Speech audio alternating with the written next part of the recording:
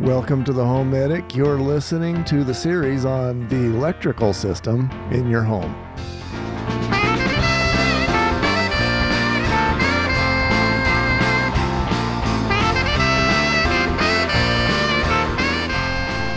Welcome to the HomeMedic, where we help you keep your money in your wallet and your family out of the hospital. The guest today, the always lovely and always talented and always beautiful and usually wearing glasses, Heidi Hansine. Thank you, Garth. Great to be with you today. So, as always, lately, it's a nice, warm day. It's beautiful. A little windy, but it's nice to have the warmth outside so that we can do that on the inside for you as well. Today's topic is electrical systems. I'm excited to hear about this. I need to learn. Pretty sure we all have one of those. Yeah. You know, I often talk about if your mansion is a tent in the desert, then so be it. Those tents in the desert, you might have to plug into a current bush. If you don't have that, then you just flat out ignore this segment. So the first thing I want to cover is mains and breaker boxes. Now, that is probably something that is not high on your radar, Heidi. You'd be surprised. Every now and then I have to go out there and look at the breaker box and try to figure out why my curling iron isn't working. Yeah, you have a much greater need for a curling iron than I do. Let's just say, I kind of look like a guy named Bruce, and that's the shark. That's true.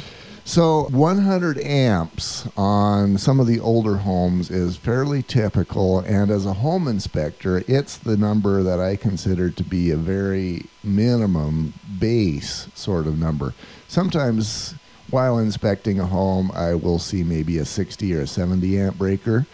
That's when the red flag goes up and the report writing starts happening, and I start doing high priority safety issues, and basically that sort of thing is just not acceptable in anything but the desert where you're using the current bush. So what is the preferred number, and what do you do if your breaker is outdated? 100 amps, again, is the minimum, and that only applies for an older, smaller house where you're not using a lot of newer features that pull a lot of juice. And we're going to talk about those sorts of things. Basically, if you've got a central air unit, if you've got an electric clothes dryer, those all pull a lot of juice. And maybe you've got an electric heating system, if that's the case, 100 amps isn't going to be enough at all. And then if you've got a larger house, let's say 4,000 square feet or perhaps more, again, 100 amps isn't going to be anywhere near enough. 200 amps can be much better.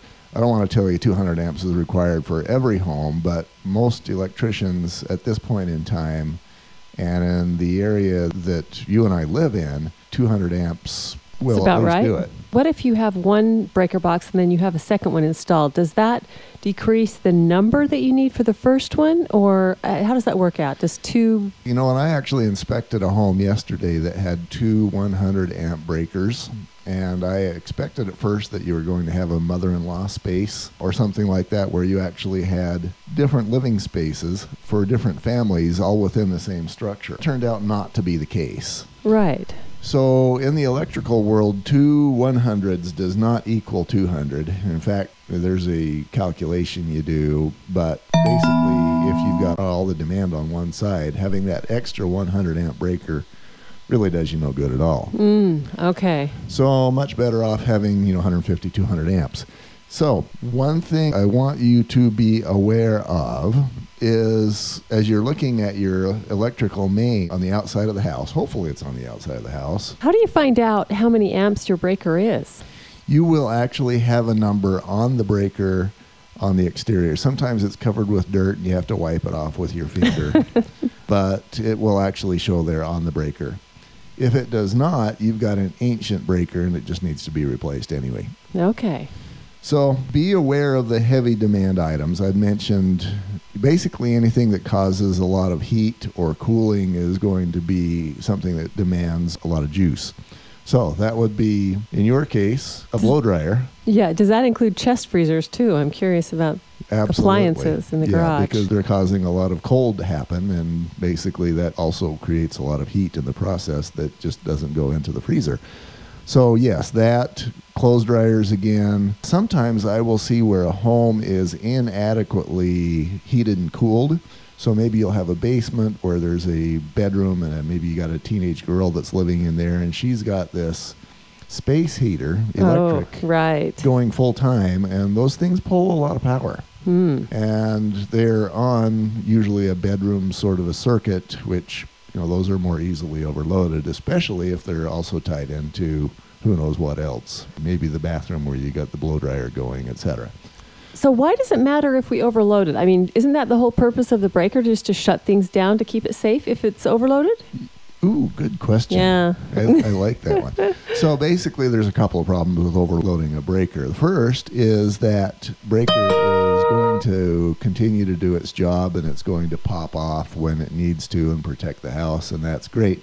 But after many repeated cycles of that, and I don't want to tell you if many means 10 or 100, but at some point the breaker stops being reliable and then it fails to do its job, and then it's not doing anything. You've got an electrical problem where things start frying rather than the breaker doing its job. Then you lose your house. That is one of those yikes things, yes. $10 fix, $10,000. Lose your house is a little more than $10,000. How much does it cost about to get a breaker replaced, do you think? So that's a little more than $10. The hardware is going to be $30-ish. Oh, that's very reasonable. Yeah, that's not bad at all. So definitely you have the $10,000 rule that applies here. The conduit, you will see some conduit that goes to your breaker box. Now, sometimes that conduit will be bringing the hot wire from the ground. Sometimes it will be bringing it from a power pole. Okay. And in either case, that should be a metal conduit, heavy gauge that runs in all the way. Quite often when it comes in from the soil, what I see, the conduit will have settled maybe 2 or 3 inches, and the power line, of course, can't settle. So you're going to have this 2 or 3 inch gap where you can see the power line. 2 problems with that. One is that if the conduit is actually pulling on the power, that's kind of not cool. You could lose your power, and then you've got this hot electrical line all over the place. That's kind of not good. Not good. The other is that now if you've got little Johnny with his pocket knife and he sees, oh, there's this little 2 to 3 inch segment where I can carve with my pocket knife or poke sticks in there or whatever, now little Johnny's getting fried. Aren't these wires, though, usually behind the breaker box? Yeah, this is the feeder line that goes to the main box from either the ground or from the sky. Okay. So I've never noticed that. I'm going to have to go home and check. Now, another thing I'd have you be aware of, if you've got an older home, and by older I mean maybe pre-1970-ish, you quite often will have your main power line being brought in under the eaves. And so when you've got maybe snow issues, etc., you can actually have icicles form on your power line being brought into the house. That's interesting. And I kind of don't need to tell you the joys of having icicles and power all mixed up. Right. You got the water and the electricity together. So the proper upgrade to that is to do what is called a mast, where you're bringing in that same steel conduit line up through the roof, up through the attic, through the soffit, and then you're hooking up to the power line well above the roof line so that you don't have to worry about mixing water and power. Good idea. Nasty. Wow, you know a lot. I'm impressed. I've been around the block once. Speaking of which, your main electrical box should be attached to the house. I can't tell you how many times I have seen where the main breaker box is actually kind of sort of attached and it's leaning out away. Dangling, if you will.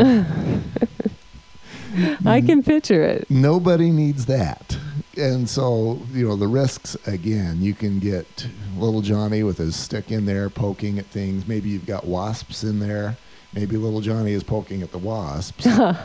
And again, you've got to keep your family out of the hospital thing. You also want to keep them out of the morgue. So that's just a couple screws, right? Keep that screwed in tight. Screws. So instead of a $10 fix, that's about a 10-cent fix. Or some Gorilla duct tape if you don't have any screws on hand. Yeah, the bottom line is that main electrical box should be securely attached to the house so that you're not getting drama there. That finishes this segment. We've got breaker boxes, GFI plugs. We got all kinds of good stuff, Heidi. That will come in the next segment. You are now master of your mansion. I'm loving this training. So good to be here. For the electrical main only. What is your mansion today? Is your mansion a cave in the forest or a teepee in the desert? I have a nice little Rambler. It's a great little mansion. Okay. So you are now master of your mansion for the nice little Rambler. HomeMedic USA. If you need somebody who I would be proud to recommend, then by all means go to my website, HomeMedicUSA.com. If you want any old dope, then you can go to Google. Finally, and as always, be you, because everybody else is taken.